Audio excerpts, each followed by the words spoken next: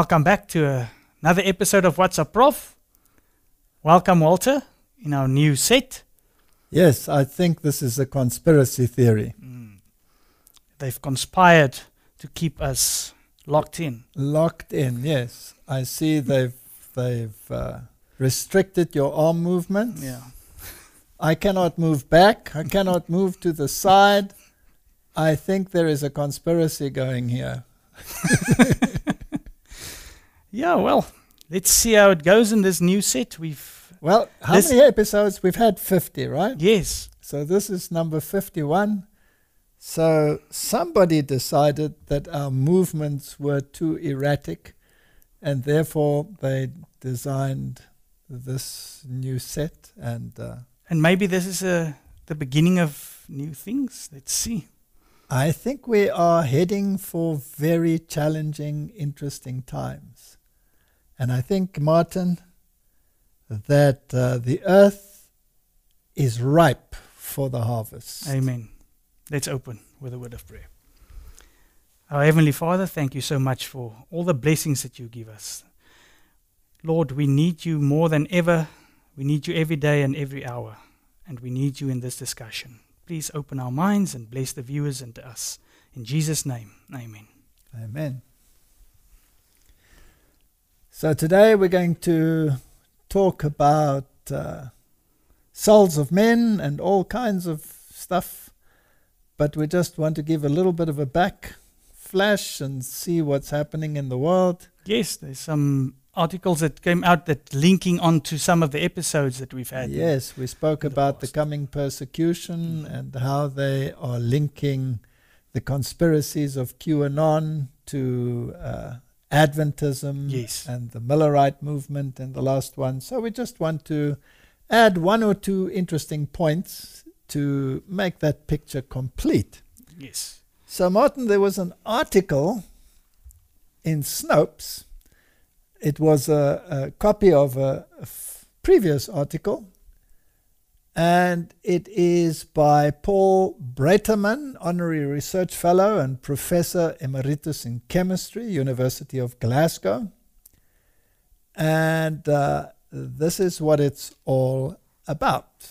And maybe I can just also add, Snopes is usually a fact-check website. So everybody, if there's something that's out in the news and it seems a little bit odd, then they are the fact checkers. So they are respected as the ones who will separate error from reality, yes, right?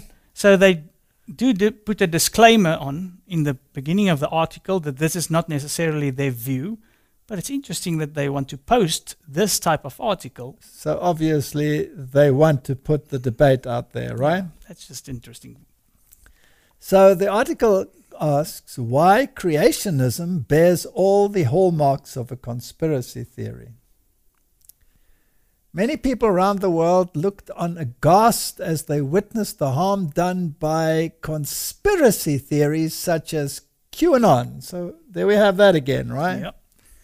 And the myth of the stolen US election that led to the attack on the US Capitol building on January 6. Yet while these ideas will no doubt fade in time, there is arguably a much more enduring conspiracy theory that also pervades America in the form of young earth creationism. And it's one that we cannot ignore because it is dangerously opposed to science. Martin, science and scripture at loggerheads. There's a statement which says, science correctly understood will be in harmony with scripture. Yes. But these days, it seems, science correctly understood will be at loggerheads with scripture. Correct. Right? And then he laments the fact that in the US, 40% of adults agree with the young earth creationists. That should not be. No. No, that should not be. Such beliefs derive from the doctrine of biblical infallibility, long accepted as integral to the faith of numerous evangelical and Baptist churches throughout the world, including the Free Church of Scotland. Now, this man comes from Glasgow, so that's why he mentions them in particular. But I would argue that the present-day creationist movement is a fully fledged conspiracy theory.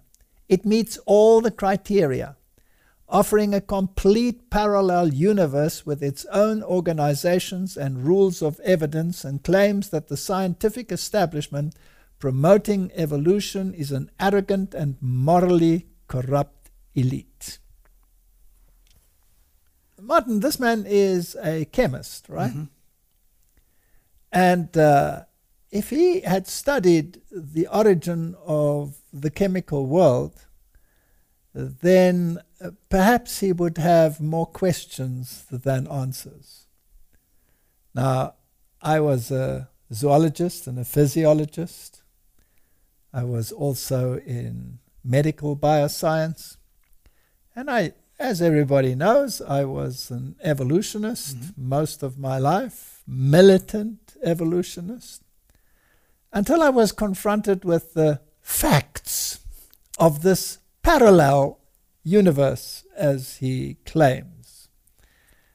And to my great shock, I had to come to the conclusion that the biblical paradigm and the biblical narrative is absolutely in harmony with what we see in nature, and that the explanations that the scientific world has placed on the table are nothing other than conjectures, which cannot, and I reiterate, which cannot explain the features of the geological world, let alone the genetic or molecular world. And therefore, this individual, having only been on one side of the fence, has absolutely zero concept of what the other side looks like. Now, did I lightly change my views? Was I struck by a lightning bolt on a particular day? Yes, I'm sure. No. Did I have a zillion questions? Probably. Yes. Do you think that I would accept this totally new paradigm without satisfactory answers to those zillion questions? No. I was privileged. I went to many of the sites all over the world. I traveled many continents, looked at many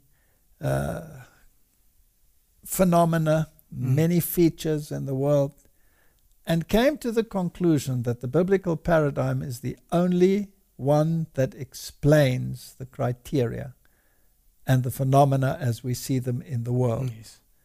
So this is a typical statement from a paradigm of one-sidedness.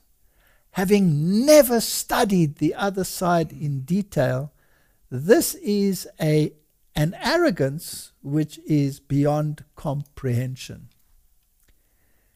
Conspiracy theories are always driven by some underlying concern or agenda.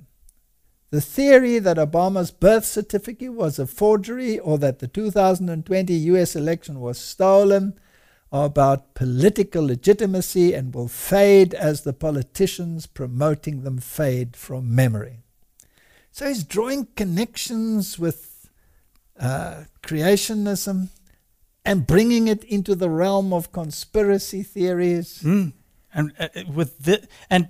if you can remember the other articles, it's also bringing the QAnon and all of that to something biblical. Yes. That was the Millerite movement. Correct, and they always link it to the Millerite movement. Now let's just read this one, then we'll discuss that further. I fear that the creationist conspiracy theory will not be short-lived. It is driven by a deep-seated power struggle within religious communities, between modernists and literalists, between those who regard Scripture as coming to us through human authors, however inspired, and those who regard it as a perfect supernatural revelation. And that is a struggle that will be with us for a long time to come. Unless, of course, as we see in the world today, there are movements to address this kind of thinking and to eradicate it from society. Would you Get a agree with that? re-education. We might have to send people like us to re-education camps. And hopefully when we're done, those running the re-education camps will be re-educated. Yes, that's a good Do you point. think it's possible? I hope so. It happened to Paul. Yes, He was sent to a re-education camp and the entire prison was exactly. converted and baptized. Yes. Yes. So let's see if we can have similar experiences. We don't know. But another point, Martin. Previously, they linked the QAnon conspiracies to the Millerite movement and the so-called failed prophecies regarding the 2,300-day prophecy, correct? And we discussed that in detail in one of the previous WhatsApps. But here, creationism is brought to the fore. Yeah. And creationism is rooted in the first week of time Yes. in the book of Genesis, right? Yes. And what was the culmination of that week? The seventh-day Sabbath. The seventh-day Sabbath. And on the seventh day, God rested from all his work. Isn't that what it says? He put his autograph, not his signature, That's right. on the week, On creation. He put his autograph on creation. And he said, this is mine. And there are certain rules and regulations which will govern this new phenomenon. And he set the Sabbath as a memorial to that creation. So can you see that this creation conspiracy theory links directly to the Sabbath? Absolutely. Now, just something interesting aside. If God is in this, and he wants to make the difference between the two paradigms prominent as is happening in the world today, do you think God will provide incidences or events of such a nature that people will be confronted with the seventh-day Sabbath issue? Definitely.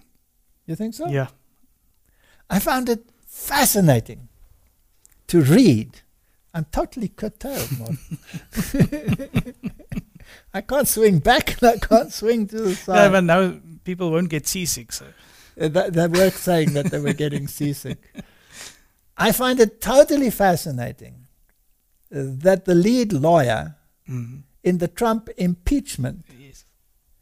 is a very staunch Jew and has made it quite plain that he will not be available on the Sabbath day, which the church, of course, calls the Jewish Sabbath day, totally incorrectly because it was instituted in Eden, that he won't be available from Friday sunset until the Sabbath is over. And the whole committee must obey because he's not available. Do you think some might be irritated by that? Yes. Could it become a prominent issue? Yes. I find these little nuances so interesting. It is. It is very interesting. It's like everywhere God is putting some things in there. Look. Just look here. Yeah. Just look here. Yeah. Now we're not going to give a lecture on creation evolution. You can put a link in to the lectures on evolution creation. I will. And then people can look at those. Genesis conflict. And there's a book that's written, and there are many other books written as well. This is not a debate of fools. No. And there's also a book by the name of In 6 Days, why 50 scientists with PhDs from secular universities believe in creation. And I'll put the link for that book as well. put the link in, and let's see that people, can have an opportunity to see both sides of the story. Now, I must admit that when I was an evolutionist, I would probably have written just like this professor of chemistry wrote here, or like Dawkins writes, right? And I don't know, have you ever read the book, The God Delusion? No. Right, it's one of the most derogatory books when it comes to the Bible and religion that has probably ever been written. I think Dawkins took the dictionary and chose every negative adjective that he could find and applied it to God. Yeah. But if you read the book, and I of course have read many of his books, then you come to the conclusion that his understanding of the issue is totally flawed, because he doesn't regard the God of the Bible at all. Yeah. He takes into account only Roman Catholic teaching about the Bible, which is absolutely the antithesis of what the Bible stands for. So these scientists are perhaps scientifically well schooled, but religiously dwarfed. Yeah. Let's leave it at that. Cool. Here's an article from Fox News from the 8th of February. That's not too long ago, is it? No. Liberal media pushes QAnon as the new bogeyman, post-Trump face of the Republican Party.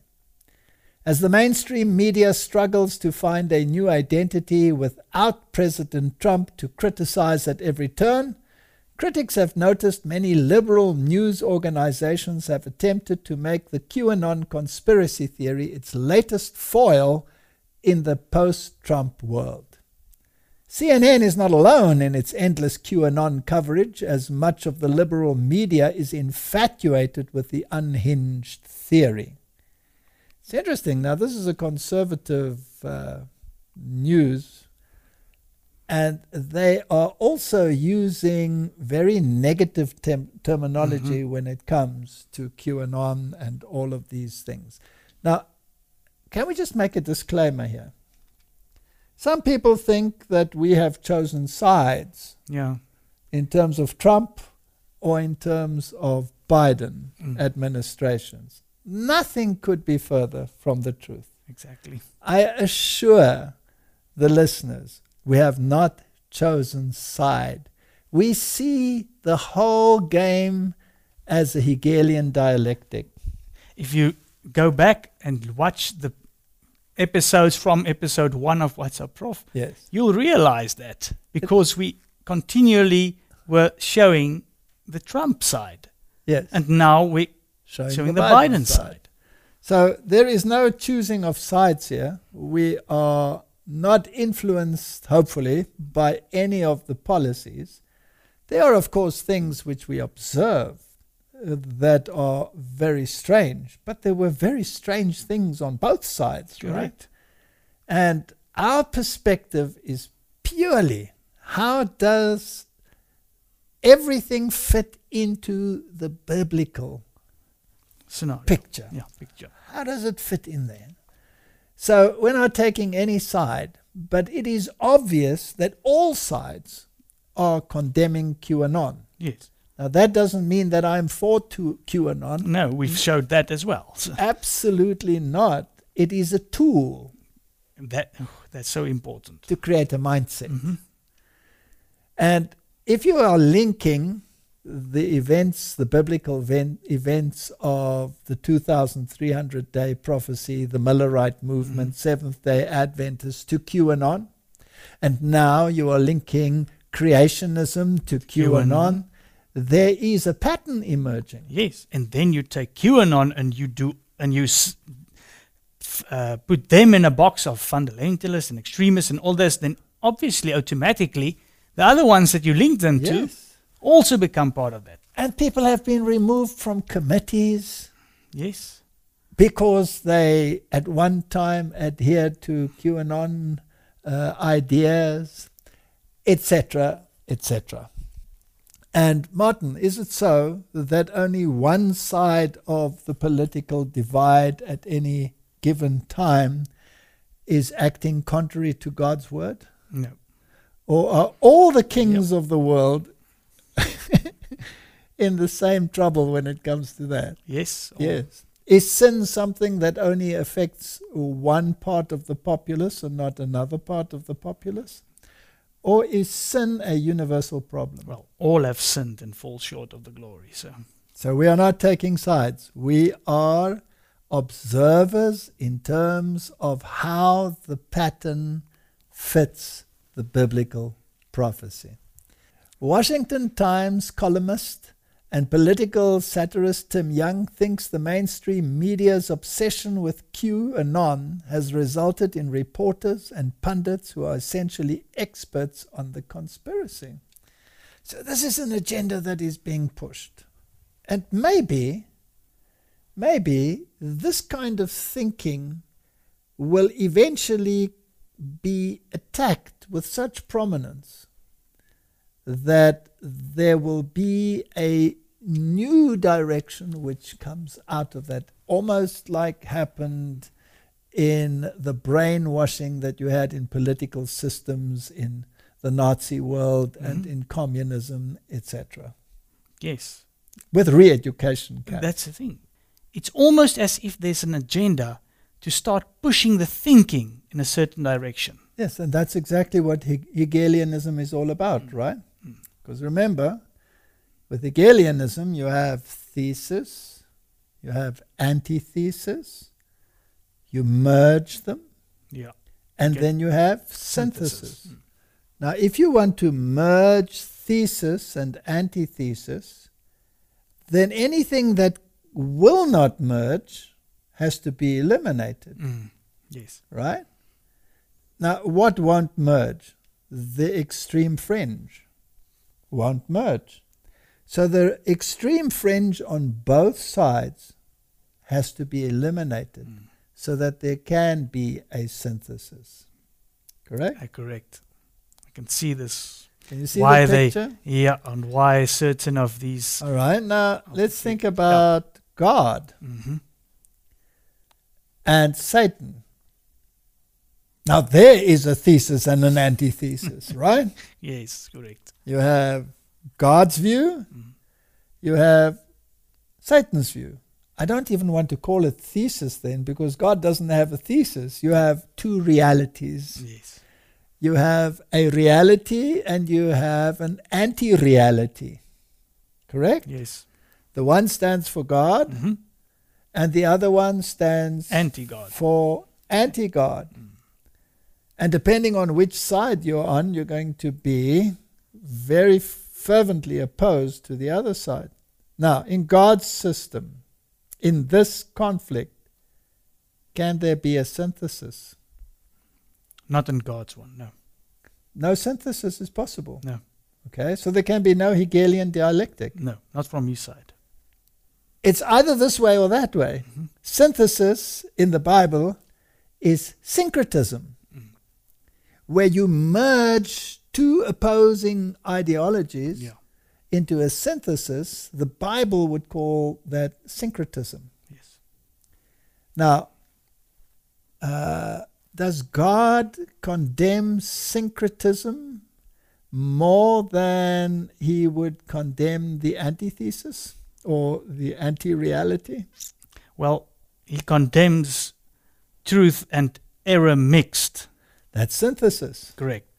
So the problem was that Israel in the Old Testament was constantly merging two ideologies. Yes. And they were worshipping Baal in the name of Yahweh. And that was totally unacceptable to God. It was worse than being totally apostate. Yes. And we have a parallel in the New Testament. I wish that you were either hot Or or cold. cold. But because you are in synthesis, you are lukewarm, I will spew you out of my mouth. Yeah. So this theology of merging ideologies is not in the order of God. Never has been and never will be. And Satan has, I can almost put it, the privilege of having the extreme side and the synthesis on his side. In other words, let's take this to its logical conclusion. If you are totally for God, then you are a fanatic for God. Yeah. If you are totally for the devil, you will put Baphomet's statue up and you will make sure people know exactly where you stand in terms of your worship, right? Yes. So when you have a synthesis, mustn't that absolute be removed? Mm-hmm. Then what remains? Lukewarm. Yes. Lukewarm is what remains. This is what remains, and that's the one that God doesn't want. And that will be destroyed. Lukewarm has to be destroyed because there is no worse enemy than a synthesis between truth and error. Correct. Yeah. Does that make sense? Mm-hmm. So it's like giving you a glass of water with a dose of arsenic or strychnine in it. Mm. It looks like good water, but it'll kill you. Yes. So let's just leave it at that. Let's change gears a little bit. We've now had pandemic. We still are in the middle of a pandemic. We've had lockdowns. We have a totally changed society. We have changed to freedom of thinking to sheepology. If we can phrase, if we can coin a phrase. And what has been the result? Well, many people have come in line with whatever it is they have to come in line with. They have changed their mode of thinking and operating. And many people cannot handle it at all. Mm. And so we see something happening to society, which is rather sad. One of the things that is happening to the world is that there is a massive increase in suicide rate. Now, I know that some publications say there really isn't a change in the suicide rate, but others are adamant that there is a change. Here is an article in Herald Live, Festive Season, Lockdown Amongst Reasons for Increase in Suicide Rate. An alarming rise in suicides over the past 3 months in the Nelson Mandela Bay has at least one expert attributing this in part to the continued national lockdown in conjunction with the recent festive season. That was then. We're now a few months on. Here's another article. Trends in suicide during the COVID-19 pandemic. As many countries face new stay-at-home restrictions to curb the spread of COVID-19, there are concerns that rates of suicide may increase or have already increased. Widely reported studies modeling the effect of the COVID-19 pandemic on suicide rates predicted increases ranging from 1 to 145%. That's amazing, right? Yeah, that's Largely reflecting variation in underlying assumptions. Particular emphasis has been given to the effect of the pandemic on children and young people. Now, the United States has also seen a rise in suicides, particularly in young people. And I was interested to see that Joe Biden, in one of his very recent speeches, actually said that there was a massive increase in suicides in his country. Does that tell us that people are despaired? Yeah. Does that tell us that they have lost hope, many of them? Definitely. Does that tell us that they don't see a future? Yes. Now, I think it's time that we started talking about things like that as well. Is there a future?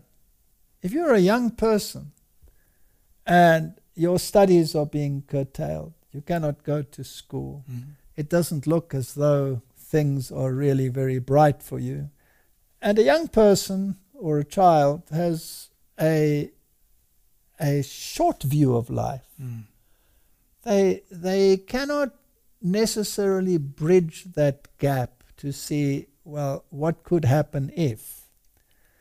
And so they live in the moment and are totally depressed. Here's an article in Politico, and it says 1/4 of young adults contemplated suicide during the pandemic. That's 25%. Yeah. That's 1 in 4 children. Isn't that horrendous? That is massive. Martin, where are the days when kids were playing outside with sticks and stones and little creatures here and little creatures there? And today, their life is totally involved in this technological world. The disconnect between people has become this divide of human contact. Yes. Has and even destroyed when a lot of things. Even when they are together, some of them will sit next to each other and text each other rather than speak face to face. Something has happened to society. The toll is falling heaviest on young adults, caregivers, essential workers, and minorities.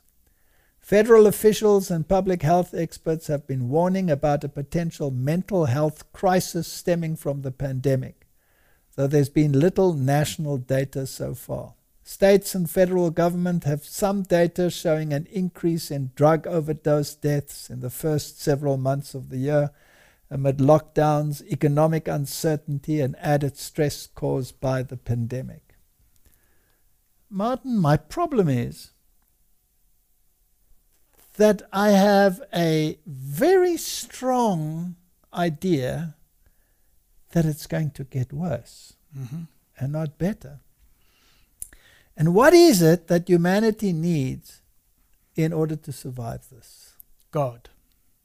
Yes, they need a better understanding of God. They need a better understanding. They need something to look beyond what's going on. What is your anchor? Yes, because a lot of dreams have been shattered. Where's your hope? Parents that had dreams for their children from what they can become one day. Yes. Now that's shattered because they can't even go to school. So there must be something to put your anchor, to anchor you. Yes. But these things have been coming for a long, long time. Yeah.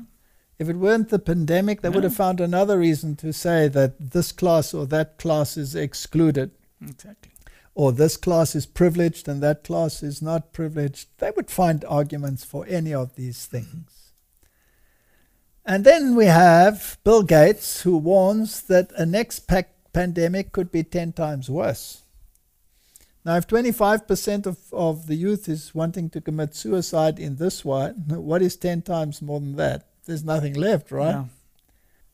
Sometimes, Martin, I wonder whether we should be grateful that we have people with such a wealth of knowledge like Bill Gates. He's an expert in the computer world.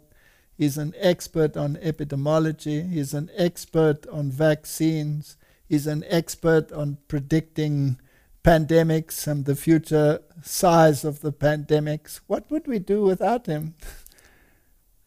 But you know, Martin, yes, I would like to refer you to this book. Because I believe the ultimate expert of all things is in this book. And whether there will be a pandemic 10 times worse than the present, or whether there will be political reforms worse than a pandemic, is all written in this book. Yep. It's all written here.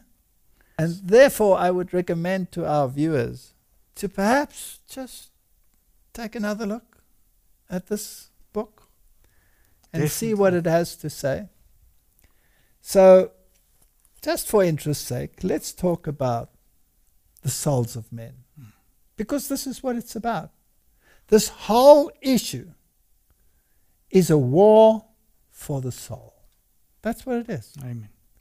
And if you are on the one side, or if you are on the other side, everybody in between will regard you as part of the lunatic fringe. Yes. Right? Yeah. So what about the souls of men? Daniel 6 verse 5. Then said these men, we shall not find any occasion against this Daniel, except we find it against him concerning the law of his God. That's a very fascinating statement. Now, Daniel was a very high official. He was basically the prime minister, right? Yeah. One position under the king. Under the king. He was the executive officer. Okay. Did they like him? No. Yeah, his peers did not like him him at all. What irritated them? What irritated them about him? The law. Yes.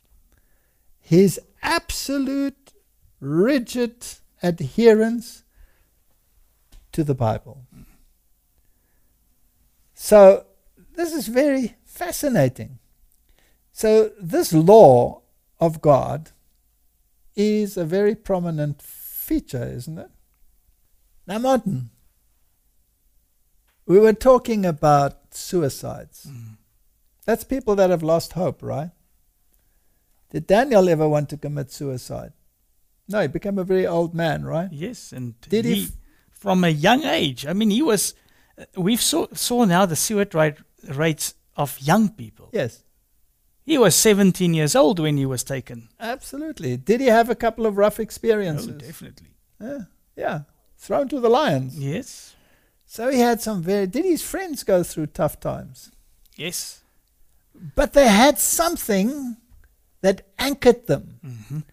And according to this verse, the thing that anchored him was his adherence to the law of God. Yes. That's the Bible, the Torah, including the law. Now, do you think God has a cause that is of such paramount importance that he would be prepared to die for it? Yes. Do you think so? Yes. All right. And let's take political systems in the world. Communism, capitalism. That's a thesis and an antithesis, right? Yep. Which has to be fused into a Synthesis. synthesis. Do you think, Martin, that there were people on both sides of that divide that are so involved in that cause, be it communism or capitalism, that they would be prepared to die to maintain it? Yes, and there were. Haven't millions and millions of people died because they stood for those causes? Yes. So what gives them this fervor The absolute faith and conviction and conviction. that their cause is right? Right. And anybody who doesn't accept their cause does not have a right to exist. Do we have that same kind of thinking in the religious world? Yes. And are some people so fervent for their cause that they will be prepared to destroy anyone who does not come into harmony with their cause? Yes. Okay. So you already said that God has a cause. And he will not move from his cause. He said, I will not alter what has gone out of my mouth.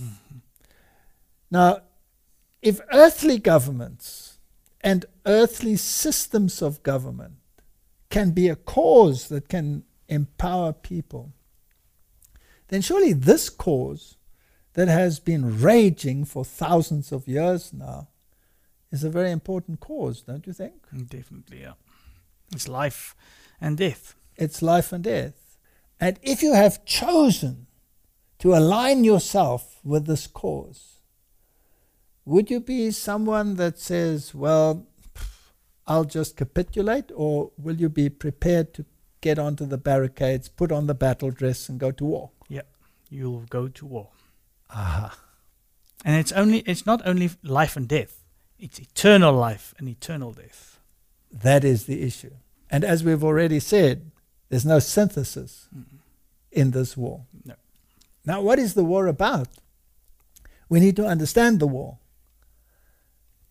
Now, if we read here from this statement here, it says, I saw the nominal church and the nominal Adventists, like Judas, would betray us to the Catholics to obtain their influence to come against the truth.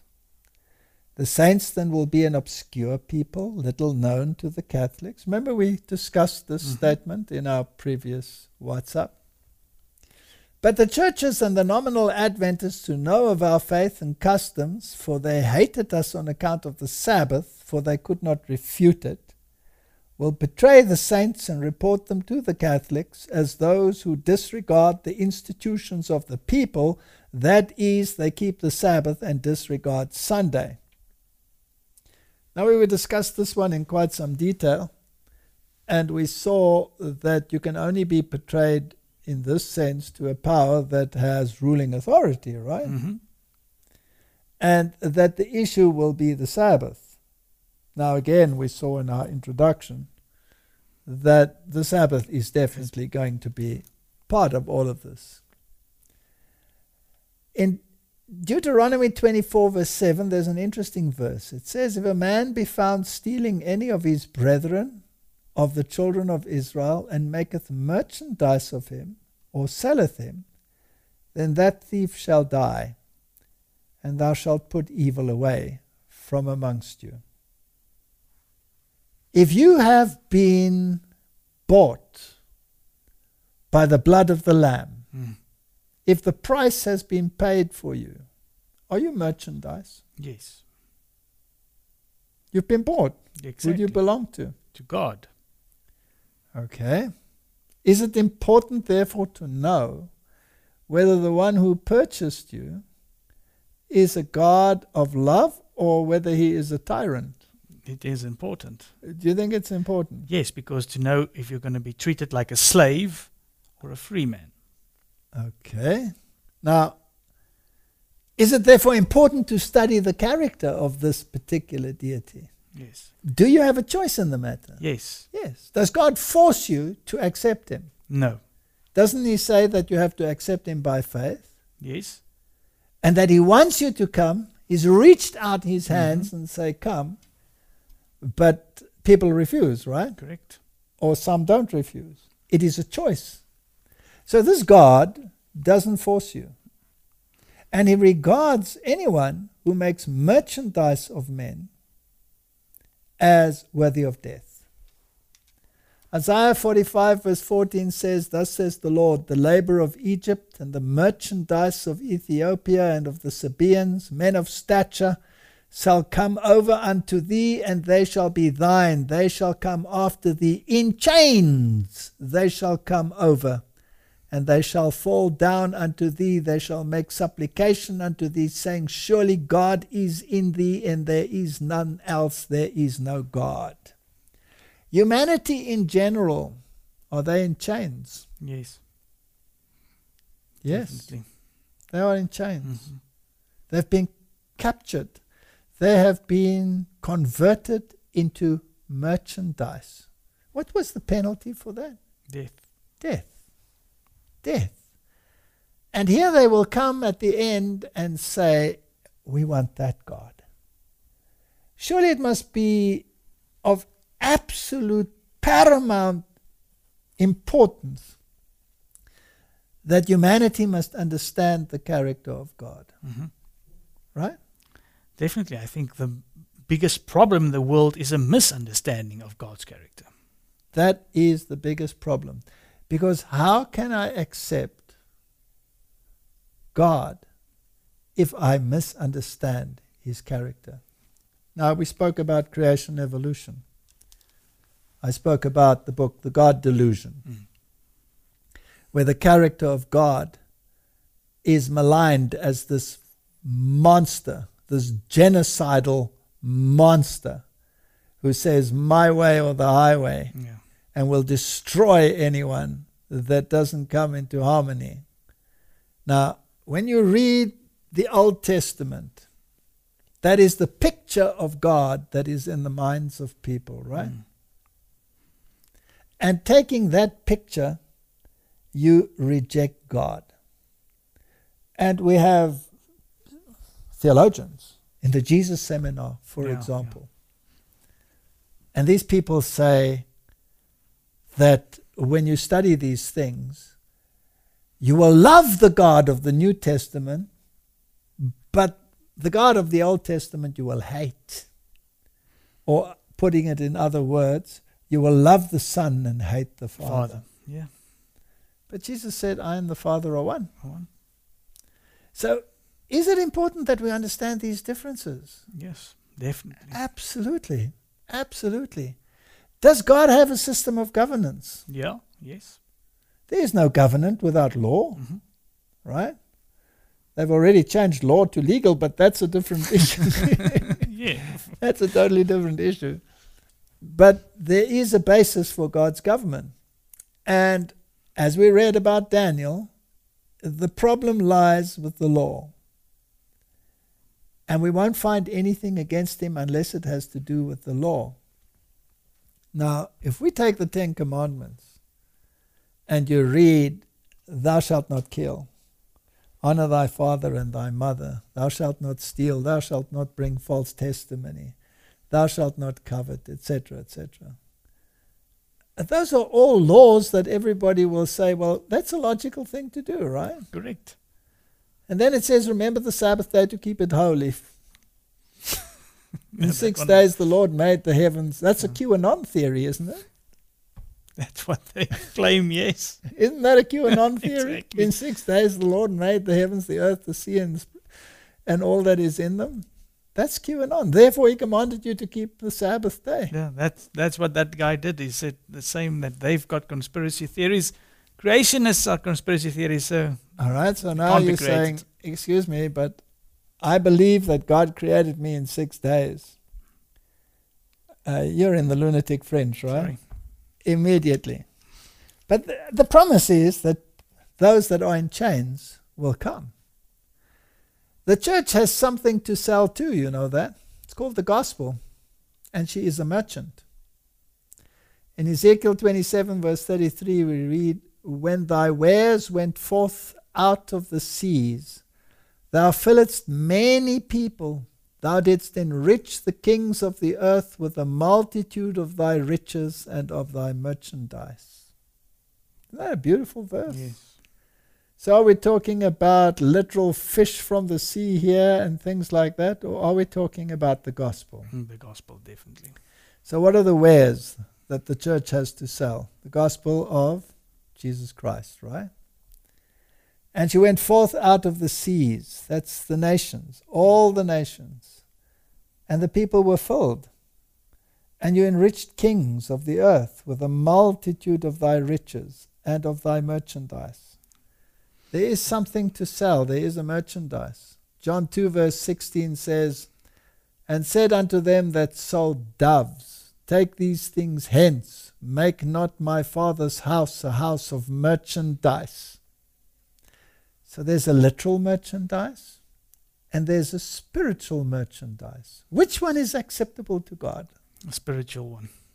The spiritual one. When it comes to the church. I mean, everybody has to buy things. Yeah. You have to live. You have to have food. God is not against that. But when it comes to the message, there's a spiritual message. And the message has to do with the character of God. Yeah. That is the message. So, the God of the Old Testament and the God of the New Testament, you know, it's absolutely imperative that we understand these things. Where are we going to? We're going to Isaiah chapter 33. Martin, my Bible is falling apart again. It's most disconcerting. Woe to thee that spoilest, and thou wast not spoiled, and dealest treacherously, and they dealt not treacherously with thee. God is totally against unfair practices, using people when they never used you, trampling on people when they never trampled upon you, Lording over people. lording it over people. And there will be a retribution according to that first verse. It'll come back on your own head. Verse 2 says, O Lord, be gracious unto us. We have waited for thee. Be thou their arm every morning, our salvation also in the time of trouble. People need to read their Bibles to understand where we are in the stream of time. This is a timeless book. It's totally timeless. Verse 5 says, The Lord is exalted, for he dwelleth on high, has filled Zion with judgment and righteousness. These are the issues that matter. And just to go back to what you just said, if you read the Bible, you can see it in today's day. It's timeless. That's why I agree. It's totally Everything timeless. is in here. You can apply it right into what you see today. Verse 6 says, And wisdom and knowledge shall be the stability of thy times, and strength of salvation. The fear of the Lord is his treasure. We need to understand God, and then we will have stability even in times of turmoil. Yeah. And this fear is not a scary fear. No. It's a respectful It's fear. respect for God. And if you have respect for someone, then you have knowledge of the way in which he acts. I was once confronted by a superior who demanded respect. And I told the gentleman concerned that respect is earned, it's not inherited. He was not very pleased with what I had to say, but that is the case. That's how it works. If we drop down to verse 10, it says, Now will I rise, says the Lord, now will I be exalted, now will I lift up myself. You shall conceive chaff, ye shall bring forth stubble, your breath is as fire, shall devour you, and the people shall be as the burning of time, as thorns cut up shall they be burnt in the fire. Here's the God of vengeance, right? Don't mess with him. And this is the idea that many people have. Hear ye that are far off what I have done, and ye that are near, acknowledge my might. So God is saying, acknowledge my might. And then he has this interesting statement. The sinners in Zion are afraid. Fearfulness has surprised the hypocrites. He's addressing his own people. Yes. Okay, so this is not a question of just the outside world versus his world. No, he's addressing the sinners. Who amongst us shall dwell with the devouring fire? Who amongst us shall dwell with everlasting burnings? That's a fascinating verse. You see, God is a consuming fire. Mm-hmm. And people always say, you know, when you are wrong, you're going to the hot place. No, when you are redeemed, you go to the hot place. You're going to live in the presence of burning fire, just like Daniel's 3 friends were not consumed in the fire. So this is a very good question. Who will dwell when it comes to that time when you're standing before the mighty God who is a consuming fire? And then the answer comes, he that walketh righteously, speaketh uprightly, he that despises the gain of oppressions, that shaketh his hand from holding of bribes, that stoppeth his ears from hearing of blood, and shutteth his eyes from seeing evil. He shall dwell on high, his place of defense shall be the munitions of the rocks. Bread shall be given him, his waters shall be sure. Thine eyes shall see the king in his beauty, they shall behold the land that is very far off. In other words, you're going to be in the very presence of God. You will see the king in his beauty, referring to Jesus Christ, sitting on the throne of God. Even though that seems far off, is this hope? Definitely. Is there a condition? Yes. There's a condition. Obedience.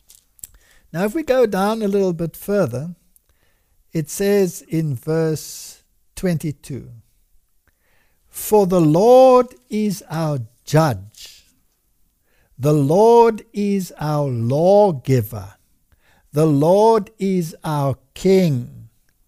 He will save us. us. Okay. So he's our judge, he's our lawgiver, and he's our king. So, if he is the judge, there must be a standard of judgment. Correct. What is the standard of judgment? His law. The law. He's the lawgiver. And he's the ruler, he's the king. Yeah. And he says to you, obey. But he doesn't force you. No. And that's the beauty. And then he's got a promise. All right? So now, I will save you. if you read it now in this context, in chapter 33, then you find that God is a consuming fire to those who go against his law.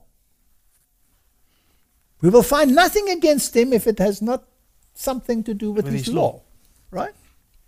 God is a consuming fire to those who go against his law. Martin, the governments of this world, are they a consuming fire to those who go against their law? Yes. Don't you go to jail? Definitely. Is there a possibility you could go to the electric chair? Yes. Uh-huh. Are they agitating that people must be re-educated? Mm-hmm. And when they re-educate people in some of these centers, do they use techniques of torture? Is that an acknowledged fact? Yes. Yes, unfortunately, yes. So the earthly governments have a law, and the heavenly government has a law. And God says, I'm the lawgiver, and I'm the judge, and my standard is the law, and I'm your king. And you don't have to choose me, but the consequence is you will be consumed by the consuming fire. Yeah. If you choose me, I will protect you against the consuming fire, and you will stand in the consuming fire, and not even the whim of smoke will be upon you. Right? Yes. So he's absolutely adamant that his law stands. And he calls it righteousness. Right? Yes. And if everybody kept the law Mm-hmm. down to the minutest detail, Yes. there would be no confusion. And if I might add, there will be no unhappiness. No, cannot be. Because a lot of people will say, yes, but God now says you must be part of, keep the law, or you'll be part of the consuming fire. Then the next thing you have to do is look at the law and see what the outcome of it is. Is it for bad or for good? Or is it for good? So we have to look at the basis for the government of God. And the basis is there is a system of rules and regulations which determine righteousness versus unrighteousness. If everybody kept the law out of conviction, then they would have no other gods besides him, because there is no other God beside them. Yes. Right? They would not be idolaters, because why would you want to worship an object or an activity if you can worship the real thing? Right? Yes. You would have a certain amount of respect, and you would not be blasphemous if you knew that this being actually created you. Yes. Can you see why evolution and creation is such an important issue? Definitely. Huh? Can you see why a personal God versus a diffuse pantheistic God is a very important issue? Yes. Is God a God of relationships, or is God just a diffuse essence that permeates everything, including you, making you God? Yeah. He's such a personal God that he longs for you to come and talk to him and spend time with him. So he says, come, let us reason together. Yes. And then he says, okay, I'll set a memorial. I'll set a memorial which says that I am the God that created you in 6 days. And I want you to rest from your regular work and to spend time with me on that day, because I am a personal God who wants a personal interaction with you, and I'm setting the Sabbath as a memorial. Will you accept that Sabbath? Yeah. And I want it to be a delight that we can enjoy our time together. Isaiah chapter 58, right? Call the Sabbath a delight and the Lord's day honorable. Is that a law of a personal God or of a pantheistic diffuse God? Personal. And that also is not a bondage law. It's setting you free. Okay. Martin, when you were married, did you willingly go into bondage? Yes. You willingly went into bondage? Yes. Did you put on sackcloth and ashes on your head on the day that you went into that bondage? No. No. I was celebrating. You were celebrating because you thought there was going to be something special in this relationship, Definitely. right? So let's say that first table in the Ten Commandments tells us where we come from, who we're dealing with, and what our relationship is to be, right? Mm-hmm. Pretty logical. And then he says, okay, now having established that, let me show you what your relationship should be amongst yourselves. Mm. First thing that he'll tell you is, you know what? You came into this world and somebody took care of you. And you were not exactly the most pleasant object. Like Shakespeare put it, mewling and puking in the nurse's arm. And somebody lovingly took care of you and didn't find it a bondage, but a pleasure, right? Mm. Therefore, honor that relationship. Yes. Honor your father and your mother so that it may be well with you. And then all the other rules and regulations, don't harm each other. Don't. Somebody's worked hard for his stuff. Don't go and take it. Leave Leave it alone. Don't See lie it. to him. Don't do this. Don't go and covet it. It's very logical. And then God says, that's what I stand for. And I will not compromise what has gone out of my mouth. And I will not change it. Has somebody the right to go and change it and peddle that off as merchandise? No.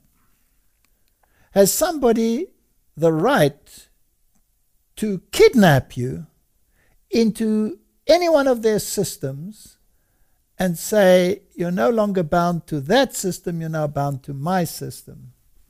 That's robbery. Correct. What is the penalty? Death.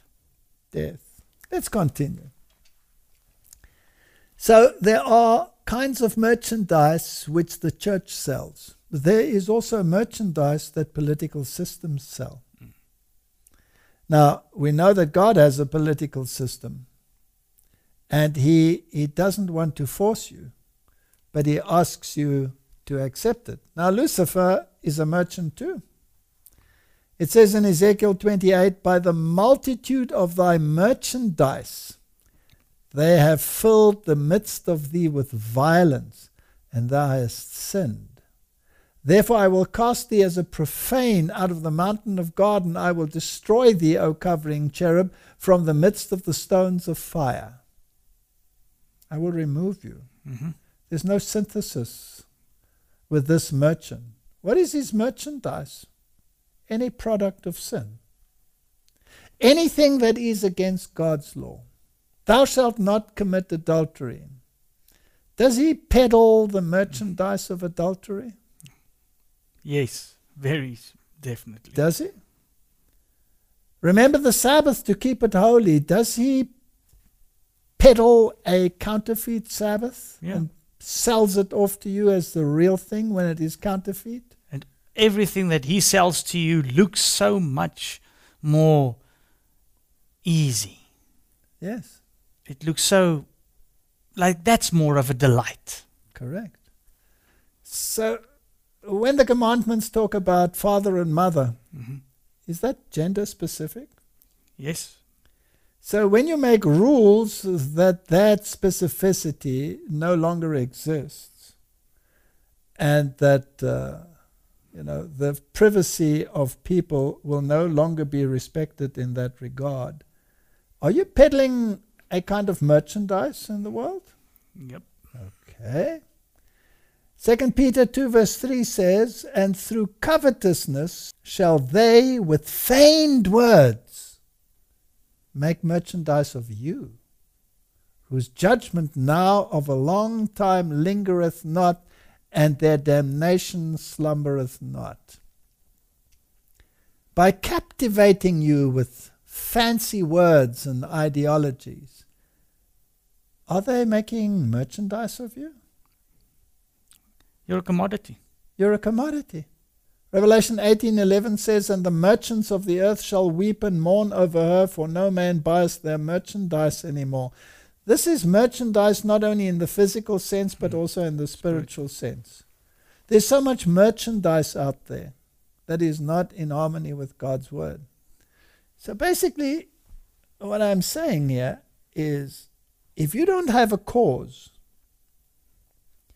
then there's nothing to live for. Mm-hmm. You will bear hardship. You will suffer privation.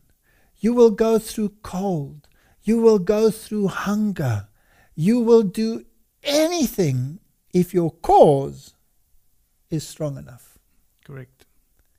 And therefore, nobody would commit suicide if they had a cause that was stronger than the desire for suicide. Revelation 18 verse 12, "The merchandise of gold and silver and precious stones and of pearls and fine linen and purple and silk and scarlet, of all thine wood and all manner of vessels of ivory and all manner of vessels of precious wood and of brass and of iron and of marble and cinnamon and odors and ointments and frankincense and wine and oil and flour and wheat and beasts and sheep and horses and chariots and slaves and the souls of men." Yeah. Now many of those items are of a religious nature. The scarlet, the color Yes. that is used in the religious sense, the precious stones, the pearls, the fine linen, all of these things, the cinnamon, the odors, the ointments, the frankincense. If you go to some of these churches, all of these are part of creating a spiritual milieu and selling a merchandise, contrary to God's word. Yeah. And then making slaves of men and selling the souls of men. That happens in this world in a literal sense, and that happens in a spiritual sense. Now, the QAnon theory had much to do with slavery and abuse, gender abuse, etc.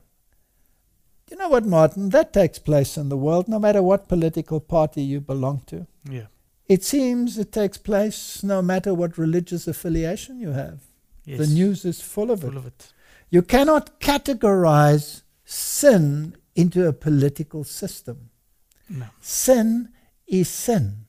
It's not a political party. And any political party, take note, any political party, any system of government that incorporates aspects of sin as morally justified is in a state of synthesis.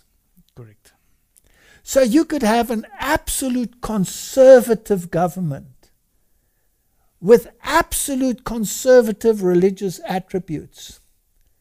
And they could have religious dogmas like Sunday keeping, which is a merchandise contrary to God's law, incorporated in their system, Yes. and they would be synthesis. Yeah. So you've got all this morally perfect, and even the Sunday Everything seems there. morally perfect, but it's Justified.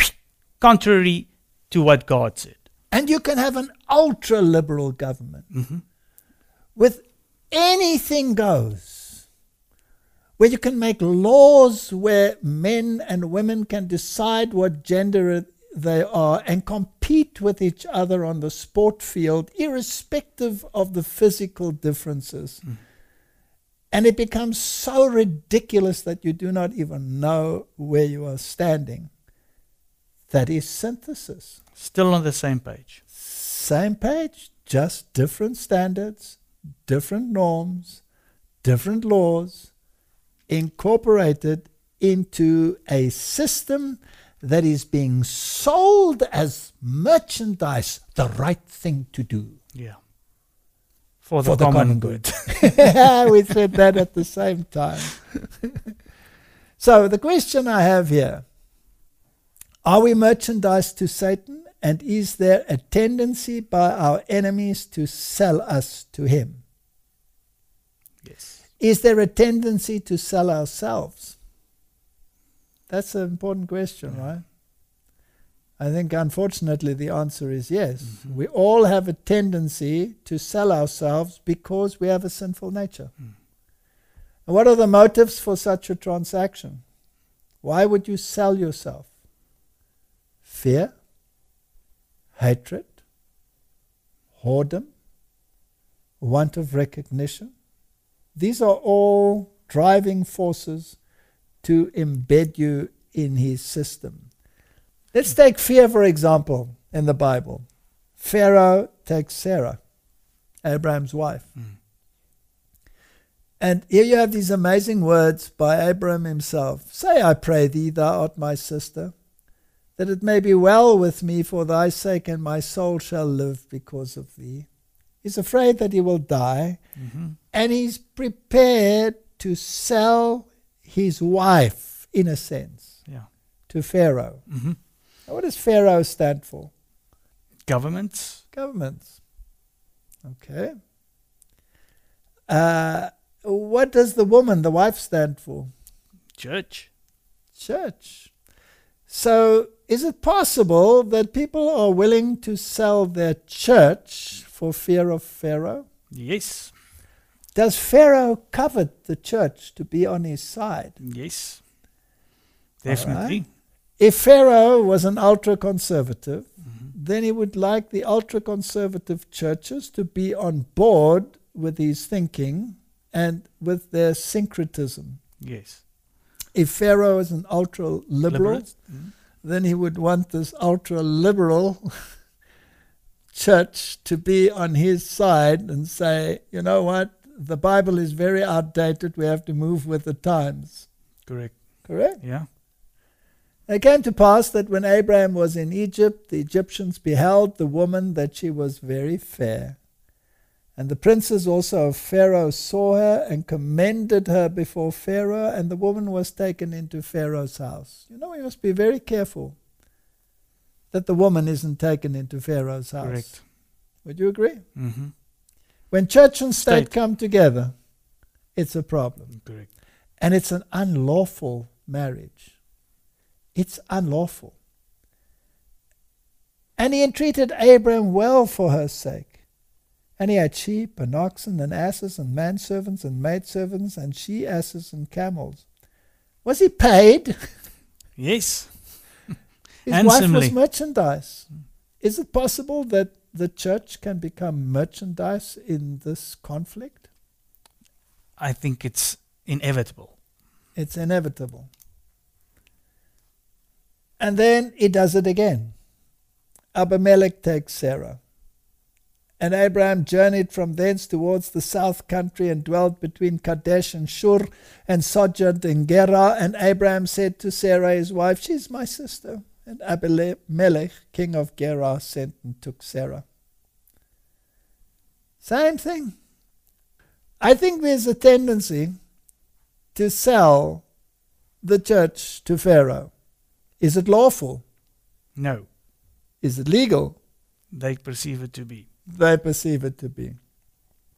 And again, Abimelech took sheep and oxen and manservants and womenservants and gave them to Abraham. Was it a transaction? Yes, he was paid again. It's a transaction. It's a merchandise. Now, Isaac didn't fall far from the tree. He had the same tendencies. It seems that the next generation doesn't learn from the mistakes, right? No.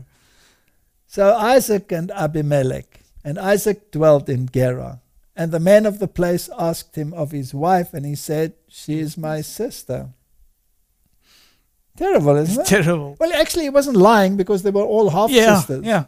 Well, that's telling a half-truth. Now, why did he say that? And it tells us there, he feared to say. He feared to say, she is my wife. lest it, said he, the men of the place should kill me for Rebekah, because she was fair to look upon. And it came to pass, when he had been there a long time. So this is a terrible situation. Yeah. Do we have this today? Do we I have think situations where we are there was a certain way of saying things, and now to be a little bit more politically correct, no, she's my sister. She's my sister. That Abimelech, king of the Philistines, looked out at a window and saw, and behold, Isaac was sporting with Rebekah, his wife. He was cuddling her. So he knew there was something wrong here, right? Now, who's the real husband in this church situation? Jesus. Jesus. Who covets her? Pharaoh or Abimelech, right? King of Gerar. The governments of the world will want the church in the bag. When the church is in the bag, it is committing adultery against its husband. Yeah. And in order to get her in the bag, he has to compromise the law. He has to consider her as merchandise. And if you sold someone, then the penalty was what, Martin? Death. Isn't that interesting? Death. Abimelech called Isaac and said, behold, of a surety she is thy wife, and how saidst thou she is my sister? Why would he say that? Fear. He was willing to compromise his very relationship out of fear. Do you think many will follow that path? Unfortunately, yes. I think so. Because I said, lest I die for her. We mustn't forget that the only way that we will be able to maybe stand is with God. Absolutely. You will not be not fearful on your own. If Abraham and Isaac had internalized that concept, they would have known that God will take care of it, because God had made many promises that hadn't been fulfilled yet. So we should not submit to fear in order to compromise our faith. Correct. Again, Isaac didn't have to give up his wife. She wasn't taken up by any of the others. But again, he had flocks and possessions and herds and servants, and the Philistines envied him. If you are faithful to God, there will be envy. There will be envy. It's like the same in Daniel. Correct. And then you have the great type, the story of Joseph in the Bible. And here the motive was hatred. Do you think hatred could be a motive in the time that we are living in? We see hatred a lot in the world today. Do you think people would be willing to sell whole people because of hatred? Yep. So he exposed the sins of his brothers, and he had something which set him apart. He had the spirit of prophecy, Joseph. He had the prophetic gift. And the prophetic gift irked his brethren. Yeah. They hated him because he was upright and pointed out their sins, and because of his visions. He had the gift of prophecy, and they hated him because of it. Let's read. Genesis 37 verse 2. These are the generations of Jacob, Joseph being 17 years old. It's amazing how often this comes up, right? Yeah. Daniel was 17. Mary was probably 17. He was feeding the flock with his brethren, and the lad was with the sons of Bilhah and with the sons of Zilpah, his father's wives. And Joseph brought unto his father their evil report. Now the sons of Bilhah were Dan and Naphtali, and the sons of Zilpah were Gad and Asher. So Dan and Naphtali and Gad and Asher were not very happy with Joseph. He brought their evil report. So let's make this spiritual. So if there is a church that says, excuse me, there is an evil report about that church, that church, that church, and that church, will they be very charmed? No. Would they perhaps be willing to sell you as a slave? Yeah, correct. Okay. Give you up. Give you up. So this is what happened. Then Joseph went and visited his brothers in the field, and they said, and when they saw him afar off, even before he came near unto them, they conspired against him to slay him.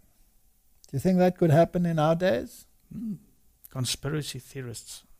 And they said one to another, behold, this dreamer cometh. They hate the spirit of prophecy. They Yes, cannot stand it. exactly. Why should these people have these visions which basically condemn what we do? Right? Come now, therefore, and let us slay him and cast him into some pit, and we will say some evil beast has devoured him, and we shall see what will become of his dreams. Didn't they link the Seventh-day Adventist Church to failed QAnon visions? Correct. So aren't they saying that this church is a dreamer? Mm-hmm.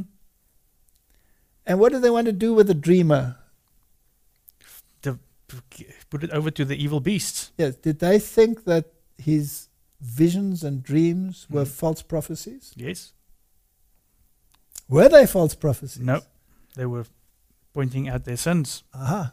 Only time could tell, right? Yes. We will see what becomes of his false visions. So they sold him. Now it's interesting. And Judah said unto his brethren, what profit is it if we slay our brother and conceal his blood? Come, let us sell him to the Ishmaelites. And let not our hand be upon him, for he is our brother and our flesh, and his brethren were content. Did they make merchandise of him? Yes. Then they passed by Midianites, merchantmen. This is a recurring theme in the Bible, isn't it? Yeah. And they drew and lifted up Joseph out of the pit, and they sold Joseph to the Ishmaelites for 20 pieces of silver, and they brought Joseph into Egypt.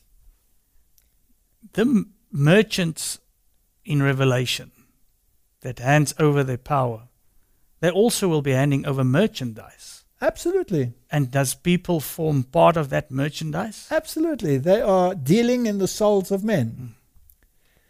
And then the Midianites sold him in Egypt unto Potiphar, an officer of Pharaoh's and captain of the guard. So they bought him for 20 pieces of silver. Being merchantmen, do you think they wanted to make a profit? I'm sure they did. Now, would 33% sound like a good profit? Yes. So could you guess, it doesn't say so, that they might have sold him for 30 pieces of silver? Might sound good. Was somebody else sold for 30 pieces of silver? Yes. Well, I am speculating. I'm now being a conspiracy theorist. So my question is, was Jesus sold? For 30 pieces of silver. So the world is even willing to sell the Creator. Yeah. Isn't that amazing? Zechariah, this beautiful prophecy says, and I said unto them, if you think good, give me my price, and if not, forbear. So they weighed for my price 30 pieces of silver. Joseph the type was sold, maybe for 30 pieces of silver. He was bought for 20. And here Jesus is sold for 30 pieces of silver. Verse 13 says, and the Lord said unto me, cast it unto the potter a goodly price that I was prized at of them. And I took 30 pieces of silver and cast them to the potter in the house of the Lord. And in Matthew we know, and I said unto them, who will give me, and I will deliver him unto you. And they coveted with him for 30 pieces of silver. So here is a fulfillment of prophecy. What happens to those who make merchandise of God's people? Death. Death. Jesus paid that price. He paid that price. Then Judas, which had betrayed him, when he saw that he was condemned, repented himself and brought again the 30 pieces of silver to the chief priests and the elders. Then was fulfilled that which was spoken by Jeremy the prophet, saying, And they took the 30 pieces of silver, the piece of him that was valued, whom they of the children of Israel did value. This tendency to make merchandise of men has existed from the very beginning. And if you realize that you are not merchandise, then life has value. And when you realize that God doesn't coerce you to keep the law, but invites you to keep the law based on principle, then you have something to stand for. Yes. You have something to stand for. Though the heavens fall around you, you have become a soldier for a cause. And just as a communist or a fascist or a whateverist can have a cause, so you have a cause. Yes. Which is a righteous cause.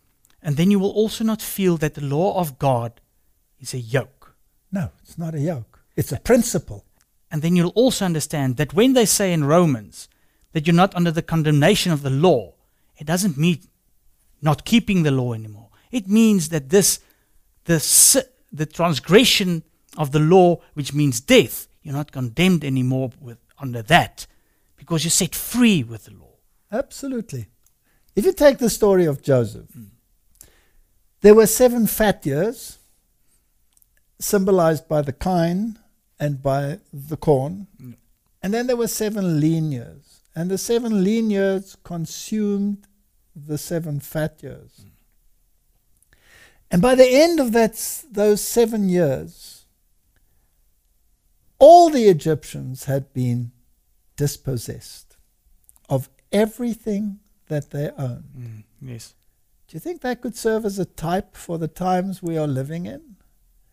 Do you think Pharaoh will own everything? And isn't that what the World Economic Forum said? Yes, you will own nothing and you will be happy. You've said that now at least 3 or 4 times, but it is a truth every time you say it. That is what they said. So do you think it's possible that in that story there is a present reality that is encapsulated in that story? I believe so. I think it is a distinct possibility. Now, the Israelites themselves, they came as free men, but then they were enslaved. Hosea and his wife is another example in the Bible. The beginning of the word of the Lord by Hosea. This is Hosea chapter 1. And the Lord said to Hosea, Go take unto thee a wife of whoredoms, and children of whoredoms, for the land has committed great whoredom, departing from the Lord. So here we have another example. One of the questions I asked is, are we willing to enslave ourselves? So fear was a motivator, right? Fear was a motivator.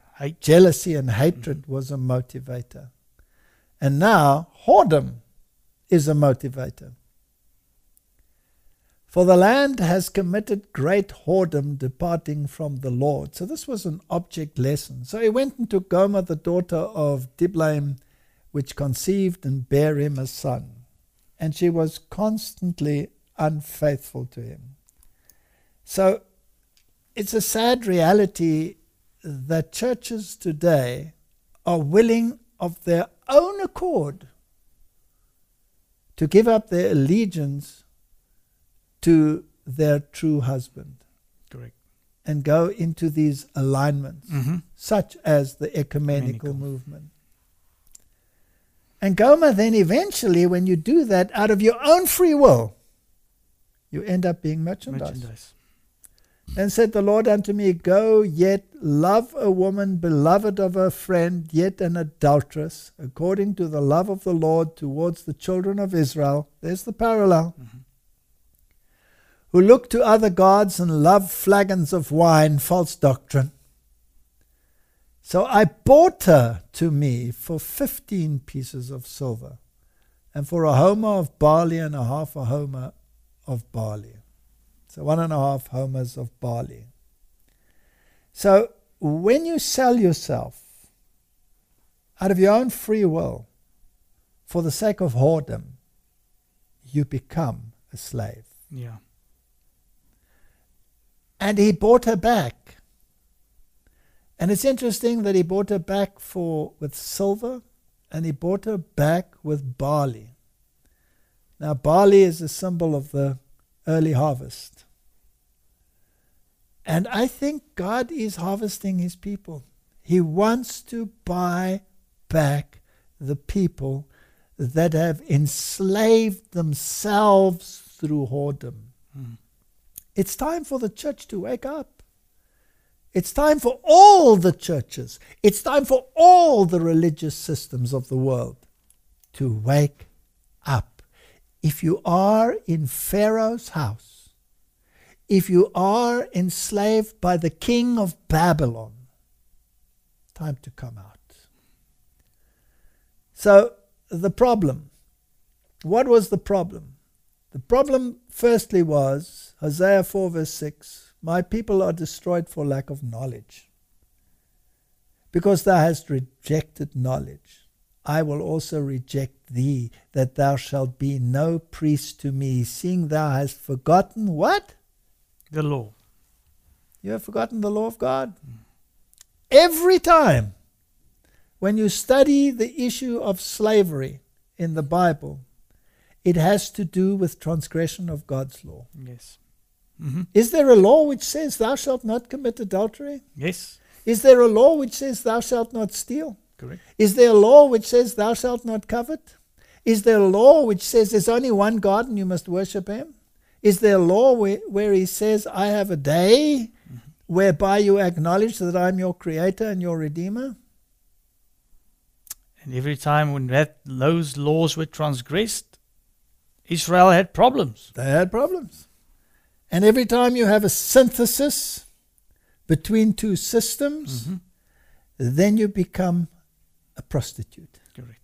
And you become a fallen prostitute. Right? Mm-hmm. Okay? So what was the problem? They forgot the law of God. And so God said, I will forget you. So how do we come back into harmony with God? We have to keep the law. Go back to the law. Why? Because you're afraid of God? No, because you love him. Because you love him. And because the principle is fair. His principle has become your principle. Therefore, you're no longer a slave, but a brother. Yeah. That's the principle. And then he warns and he says, therefore I have viewed them by the prophets. He gave them the prophets. I have slain them by the words of my mouth, and thy judgments are as the light that goes forth. For I desired mercy and not sacrifice, and the knowledge of God more than burnt offerings. But they, like men, have transgressed the covenant. They have dealt treacherously against me. It's not rocket science. It's not difficult. So the only other thing that is open to them is to say, let's reject the entire Bible as a myth. Mm-hmm. Then none of these issues apply. Or let's take the first 6 days. That's not of nonsense. And then So everything you've else got that is nonsense. syncretism again. Then you have It's full of nonsense, but it also got truth. Doesn't help. Isaiah 7 verse 8, Ephraim, he has mixed himself amongst the people. That was the next problem. Ephraim is a cake not turned. Beautiful description. You have to be fully baked. In other words, he's half-baked. Mm.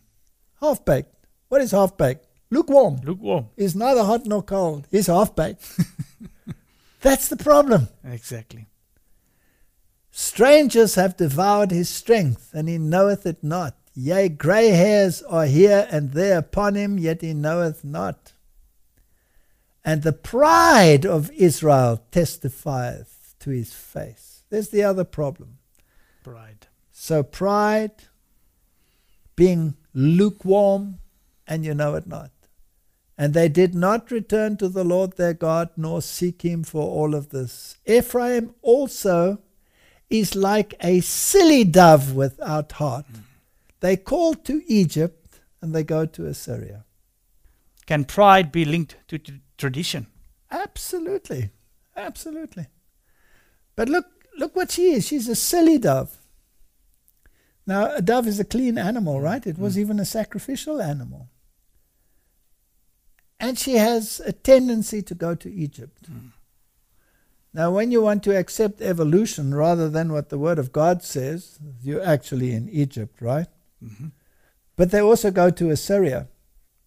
Assyria is the symbol of Babylon. Yeah, false gods. False religion, false God. Anything but the truth. I'll either believe nothing or I'll believe syncretism. Yeah. When Israel was a child, then I loved him and called my son out of Egypt. What a beautiful prophecy about Jesus, right? As they called them, so they went from them. They sacrificed unto Balaam. They burnt incense to graven images. I taught Ephraim also to go, taking them by their arms, but they knew not that I healed them.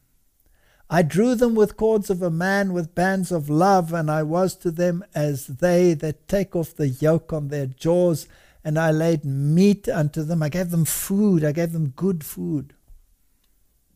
He shall not return into the land of Egypt, but the Assyrian shall be his king, because they refuse to return. They come out of Egypt and they end up in Assyria. Isn't that ridiculous? Now, this God of the Old Testament, Martin, a God of love or a God of terror? Well, from all we've just read, I can't see any terror. I see the love. So when our evolutionary friends, like Dawkins, tell us that the God of the Old Testament is miserable, and the God of the New Testament is a spineless softy. That's what he does. Yeah, it's crazy. That's what he says. Does he have a concept of God? Does he understand judgment, righteousness, mercy, justice, law? Love. Does he understand any of these issues?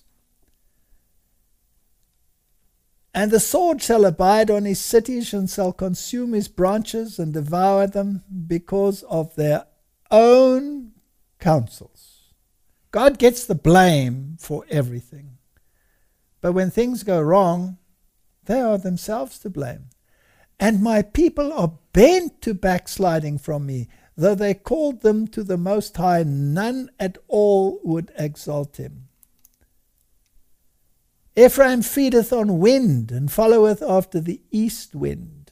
All kinds of religious ideologies. Anything is acceptable.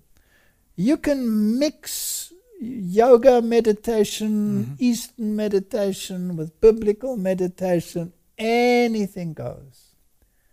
He daily increases lies and desolation, and they do make a covenant with the Assyrians, and oil is carried into Egypt. Merchandise with a false gospel. Yet I am the Lord thy God from the land of Egypt, and thou shalt know no God but me, for there is no Saviour beside me. O Israel, thou hast destroyed thyself.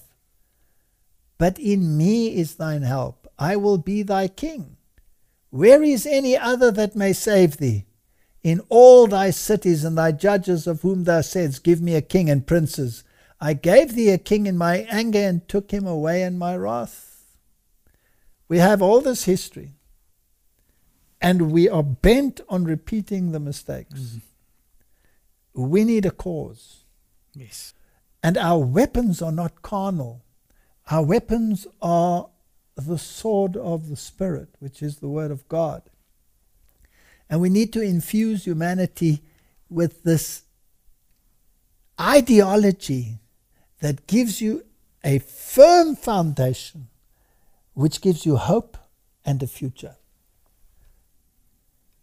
So let's say that God permitted this great evil to expose the great iniquity. He allowed his people Israel to be handed over to the Assyrians. He allowed his people Judah to be handed over to Babylon. He allowed his antitypical people to be handed over to antitypical Babylon. But he does not want them to stay there. He wants them to learn something. When they realize that they've been enslaved, he wants to bring them out of there with a mighty hand and an outstretched arm. And he says, flee from Babylon. Don't lust after the flesh pots of Egypt. Don't say, Numbers 14 verse 2, and all the children of Israel murmured against Moses and against Aaron and a whole congregation, and said unto them, would God that we had died in the land of Egypt, or would God we have died in the wilderness, because it could just happen. Come out. Come out of my people. Would you agree, Martin, that the question, who do you belong to, is an important question in terms of the way we should conduct ourselves in the times that we are living? Yes, I think it's the most important question of your life. The most important question. Yes. Who do you belong to?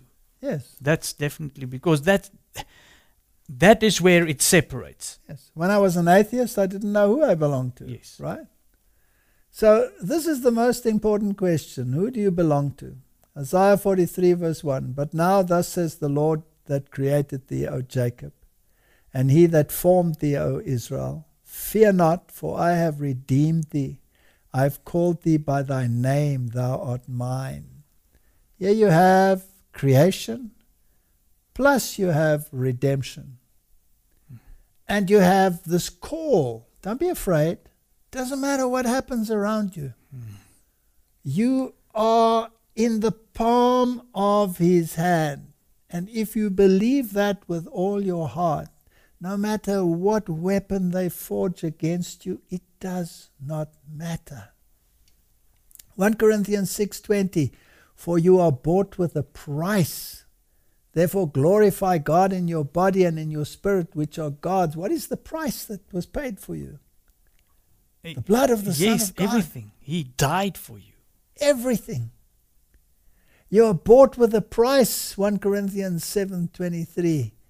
Be not ye the servants of men. If you are bought, then you have become merchandise. But you have been bought with a price by God. Yeah. There are two that's dealing in merchandise. God and Satan. And you have to decide to whom you are sold to. And then it's pivotal that you understand the character.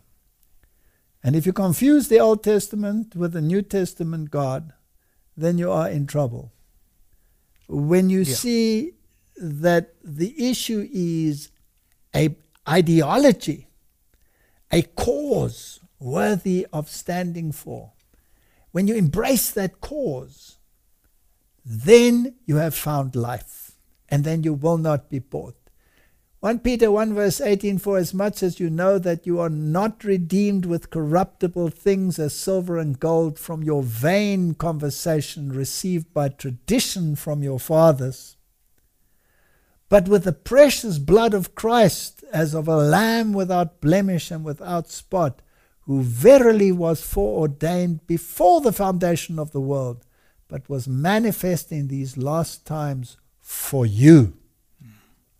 I think I want to end there and just re-emphasize the point. In the times that we are living, we need a cause which will enable us to endure whatever the world has to throw at us. If, like we've heard, if there's a possibility of another pandemic, 10 times worse, if it's whatever comes to on your way. Absolutely. We have to have that cause. We have to have the cause. We must have faith in the prophesied outcome of the conflict, so that we do not stare at the difficulties, but look beyond them to the glorious heritage of the children of God. Yes. So let us stand together without fear and trembling, and let us stand like Daniel stood. We will find nothing against him, except it has to do with his law of his God. And you might get thrown into the lion's den. But remember what happened to him. You might be thrown into the fiery furnace. But remember what happened to them. You might be sold as a slave like Joseph was. But remember what happened to him. These are the things that give us hope and give us a reason to live and give us the courage and the endurance that we need for the times that we are living in. Will you pray for us, Martin? I will. Our Heavenly Father, without you we can do nothing. And without you we don't want to do anything. So please help us. Help us to live our lives fully dedicated to you. Bless the viewers and bring us together again. And help us in the times ahead. In Jesus' name, amen. Amen. Thank you for watching this video. To subscribe, click here. When the bell appears, click again to get notifications. To watch the next video, click here. Thank you.